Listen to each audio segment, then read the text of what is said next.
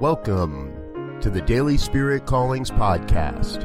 I'm your host, Robert Brzezinski, and I invite you to join me every day as we explore an affirmation, inspiration, and call to action for your life this day.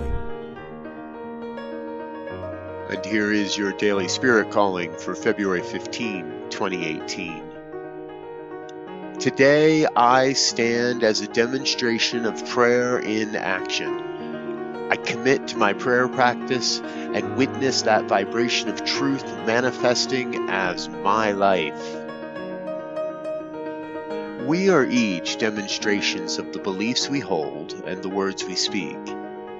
When I invest time and attention into my practice of affirmative prayer, I experience greater degrees of demonstration. Speak your word with authority and witness the opportunities that open before you. Today, you are called to invest your attention to the prayer practice that best supports your consciousness of oneness.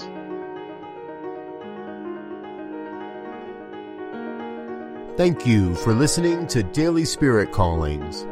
If you found value in this program, please share it with your friends.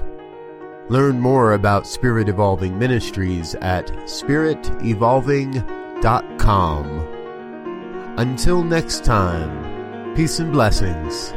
Go forth and prosper.